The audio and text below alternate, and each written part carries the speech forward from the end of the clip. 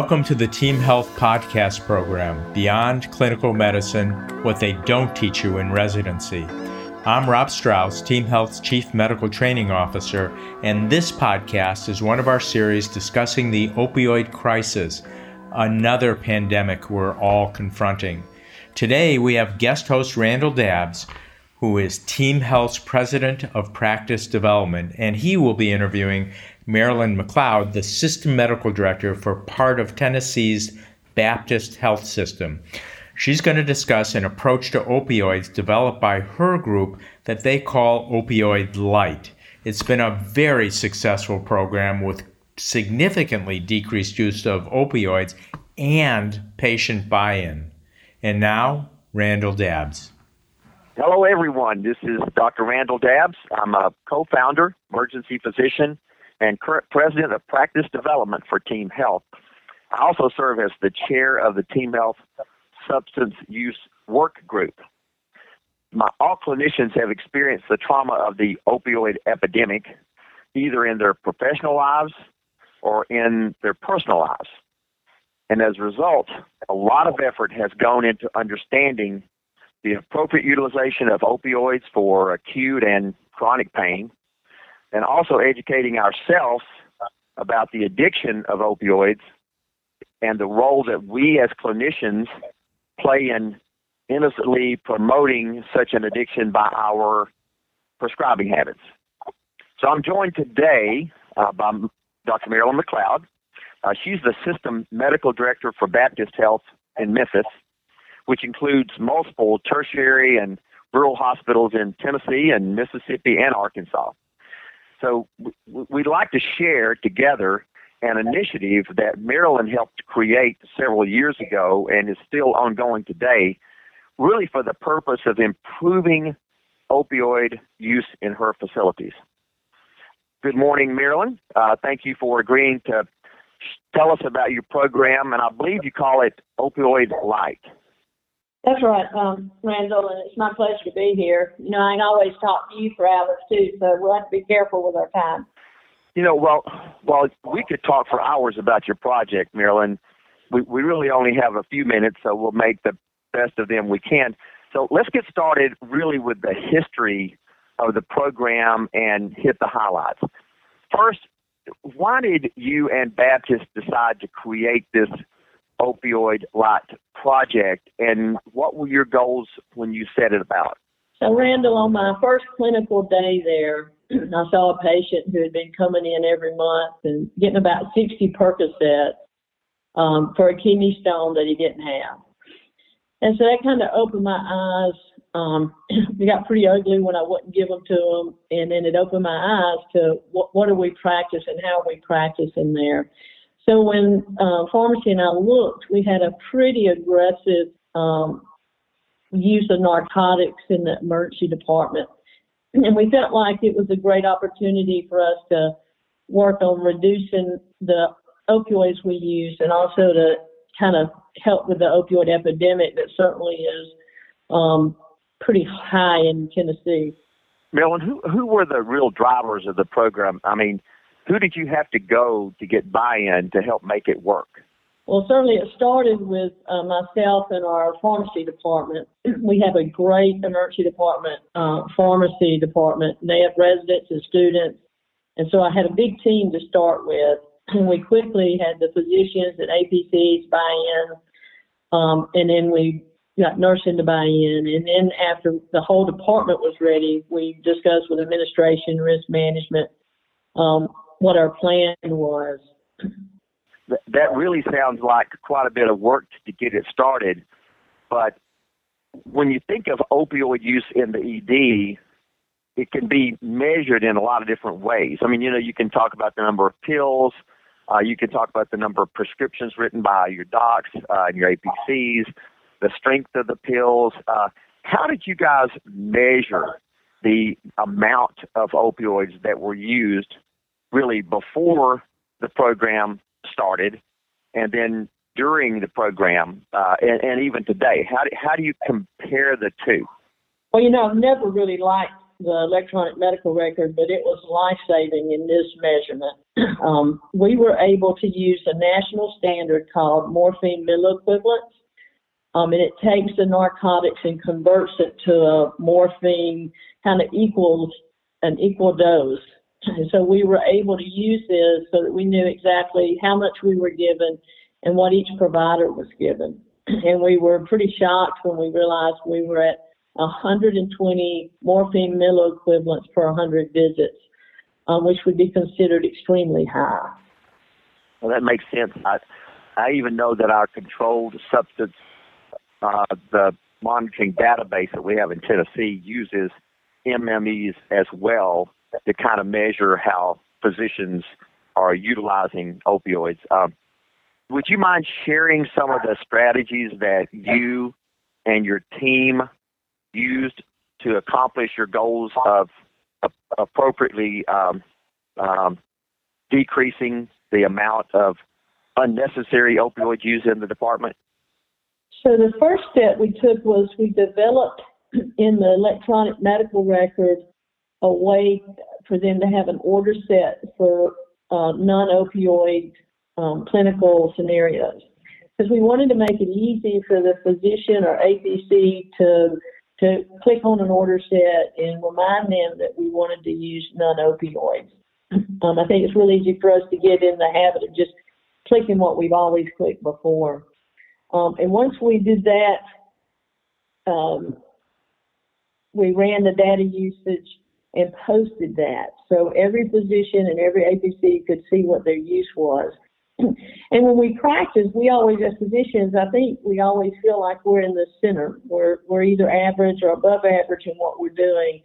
And so it really opened some eyes, even mine, on where we were with our writing, our usage, whereas those that were using a lot would have never thought they were using more compared to their peers. And so very typical when you put up data like that, you see the physicians and APCs move to the center.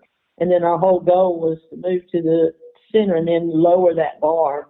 We worked on training the wording for physician and nurses so that when we talk to patients about not using opioids, that we were able to communicate that in a way that didn't make them feel like we were calling them a drug seeker.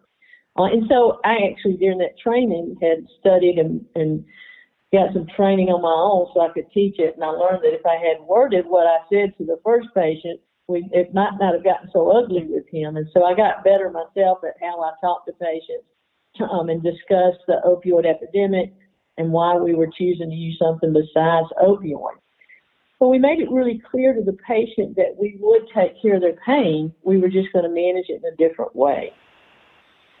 I think we've all had that situation as emergency clinicians where we've had an uncomfortable discussion with a patient that we did not think needed an opioid but were insistent on getting one, and sometimes that creates a confrontation. So I think you're planning about how to address those conversations is right on. You know, if I were a patient and I were coming in to Baptist Memphis or Baptist DeSoto with an injury or a migraine headache or some sort of pain that I felt like I needed some pain medicine, and I knew that you had this program where you were trying to right size the pain medicine that I was getting, I might be worried that you weren't going to treat my pain adequately. Did you see that happening, or how did that work? We saw it very little. Most patients at this point had started to, there were a lot of info out there about the opioid epidemic. So when we approached the subject, most of them knew where we were coming from and why we were having that conversation. When we talked about, we had many other medications that work for pain, and that we were going to be there, we were going to work as a team to manage their pain, and that they would be part of that team. Then we actually had very few complaints, and most patients felt like we were truly working as a team to get their pain under control. We also had pharmacy that was in the ED from 7 a.m. to 1 a.m., and they would speak to all of those patients and spend some time talking to them about pain management and addiction and why we were avoiding the opioids when we could. We wanted to be really clear with the department, and even though we felt like we still ran into a little bit of we're opioid free. And we're not opioid free, we're opioid light. We felt as a group that there were certain conditions that absolutely required narcotics. And so we didn't want to say we were opioid free. We wanted to be opioid light and to use opioids in a safe and appropriate fashion. I think that makes a lot of sense. I know as an ER physician or a PA or nurse practitioner, we all think that we're practicing the best, you know, and we don't want to believe that we're the highest user or the lowest user. As you mentioned, we all think we're in the average. But when you shared this data with your colleagues in the department, did you hide which physician or which PA was the highest utilizer, or how did you share it with your staff? No, we felt like we were in this together and nobody was in trouble. This was not nobody had practiced what we thought was wrong. We had just practiced in what we thought was an older way of practicing. So we did not blind any of the data. Everyone knew exactly which physician or which APC was writing, exactly how much they were writing. And we knew per 100 visits. So if you were a PRN person and only worked 2 shifts a month, we knew that so that they were compared equally, and we knew where you fell in the kind of in the graph. And what we found is we really all practiced the same after a couple of months. And if you were the high person, I hate to admit it, but you might have got teased or called Candyman for the month, and you were really wanting that next month to come out so your name would go off the Candyman list. Yeah. Well, there's a lot of pressure on ER clinicians to have good patient satisfaction scores, especially the pain management question. You know, did you have your pain appropriately addressed? Did the clinician do everything they could to manage your pain? So we're all afraid that if we don't give the patient a lot of narcotics, then they're going to complain, or their patient satisfaction survey is going to be returned in a very negative way, which casts a bad light on us and the department.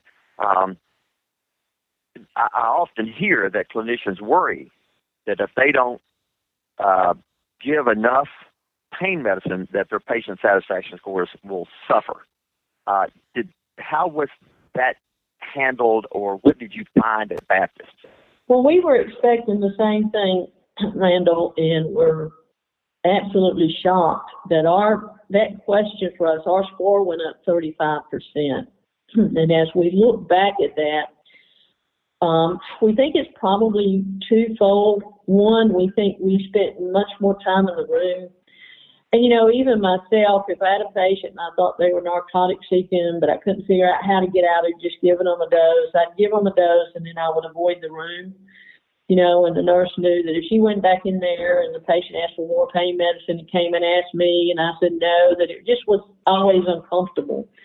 And so when we all started practicing the same and avoiding narcotics as much as possible, then we went in the room more. We worked as a team with the patient and the nurse to manage the pain better.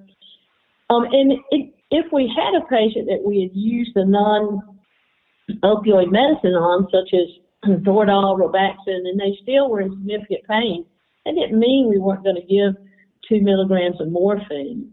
So one of the things that we did was our standing order for morphine was 4 milligrams. So when we talked about changing that to 2 milligrams, the docs were like, oh, they're going to ask for it more, I'm going to have to give them more, I'm going to have to write more.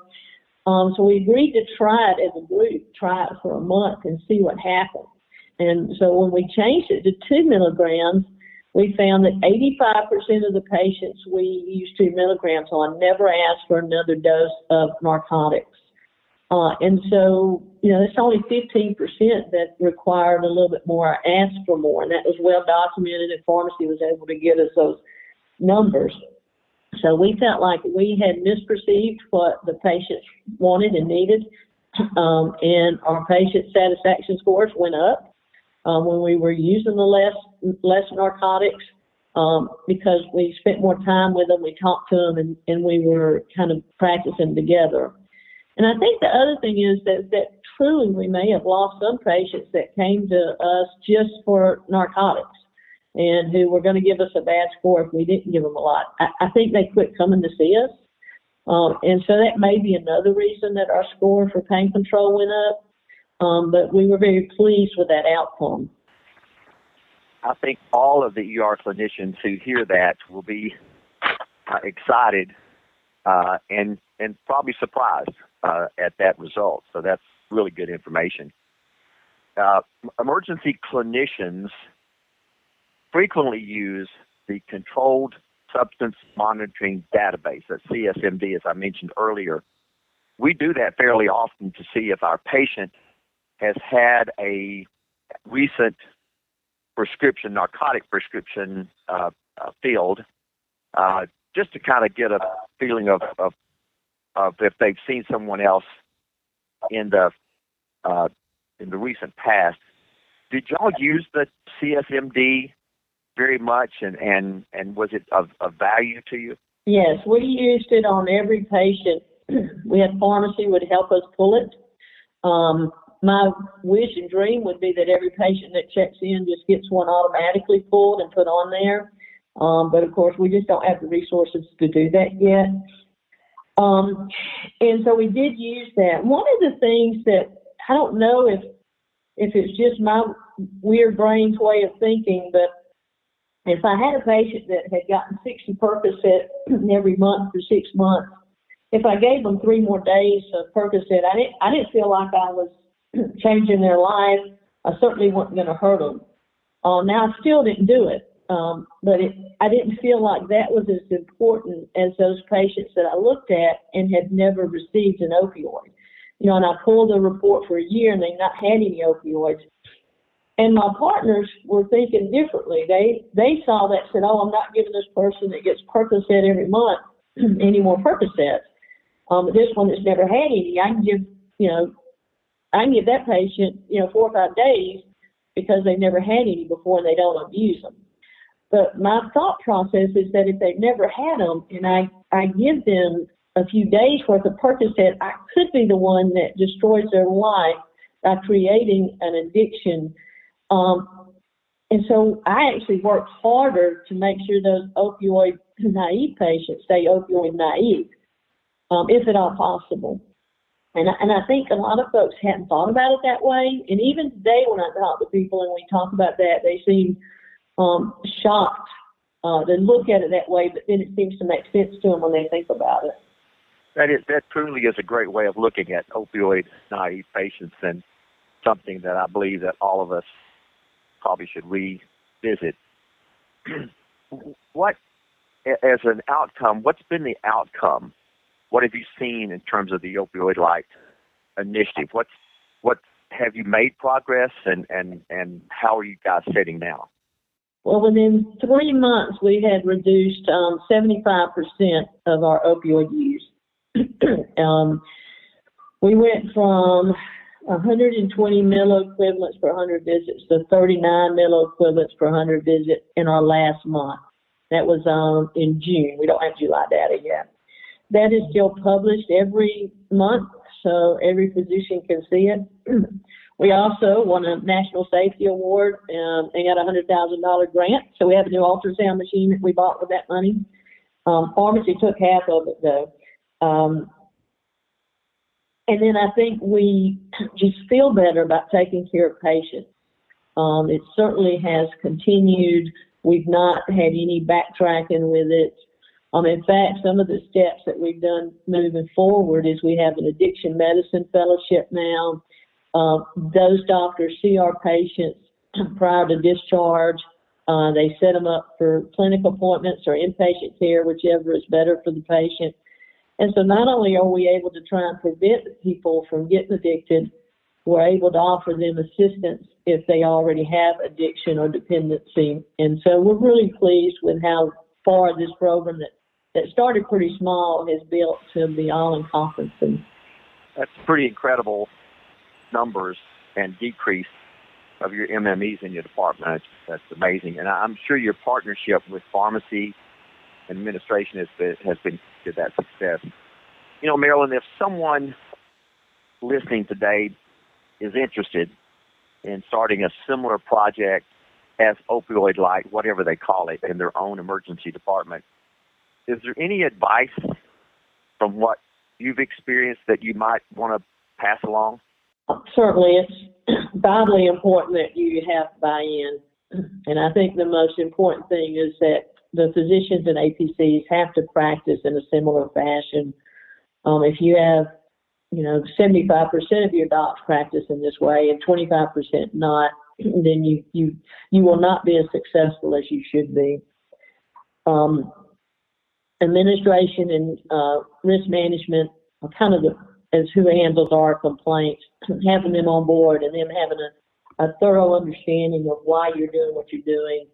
Because we can get a few complaints, not as many as I'd expected, nowhere near as many as I'd expected, but the people that manage the complaints would respond with information about opioid epidemics and how it's important for us to try to avoid opioid addiction and to help do our part in reducing the opioid use. And so we truly had support from administration, risk management, and complaint management in what we were doing. Because if you start this program and then a physician follows it and they get in trouble over it, it'll shut down very quickly. I think sharing the data is so important. Some people would probably blind it. I've just never been one to blind data like that, and so I don't. I think it depends on your group and how you manage that. And then the one thing that we did wrong, and there were probably a couple of things, but the one thing we absolutely did wrong is we included all patients in this so that sickle cell patients and cancer patients had a pretty significant decrease in their narcotic use, the narcotics that we prescribed in the ER. And that was a mistake. We went too far for those patients. And so we had to, even though we kept saying opioid light, we did struggle with coming up with the right plan for those patients. And so we developed pretty quickly a sickle cell order set and a terminal cancer practice set, so that we were able to make sure we managed those patients differently. I actually had a nurse call me and say, one of my docs had ordered Dilaudid, and it was a patient that truly was at the end stage of her cancer. And I was just a little surprised that they couldn't grasp the difference. And so I realized then that we had to make that order set and make it clear as to why those patients were different. And so that's one thing I really wish I had done up front rather than after we started the program. Well, it certainly sounds like it's been a huge success. Congratulations to you and to your team and to Baptist Memphis, everyone else who participated in your Opioid Light project.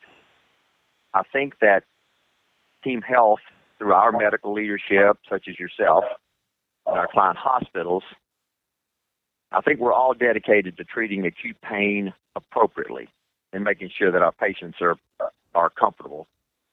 But we also need to consider alternatives to opioids where it's indicated to keep our patients from becoming inadvertently dependent or addicted to a pain medicine.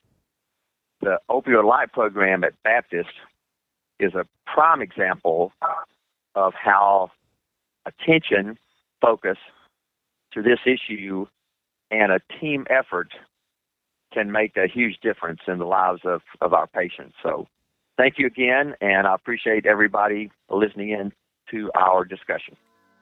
Thank you, Randall.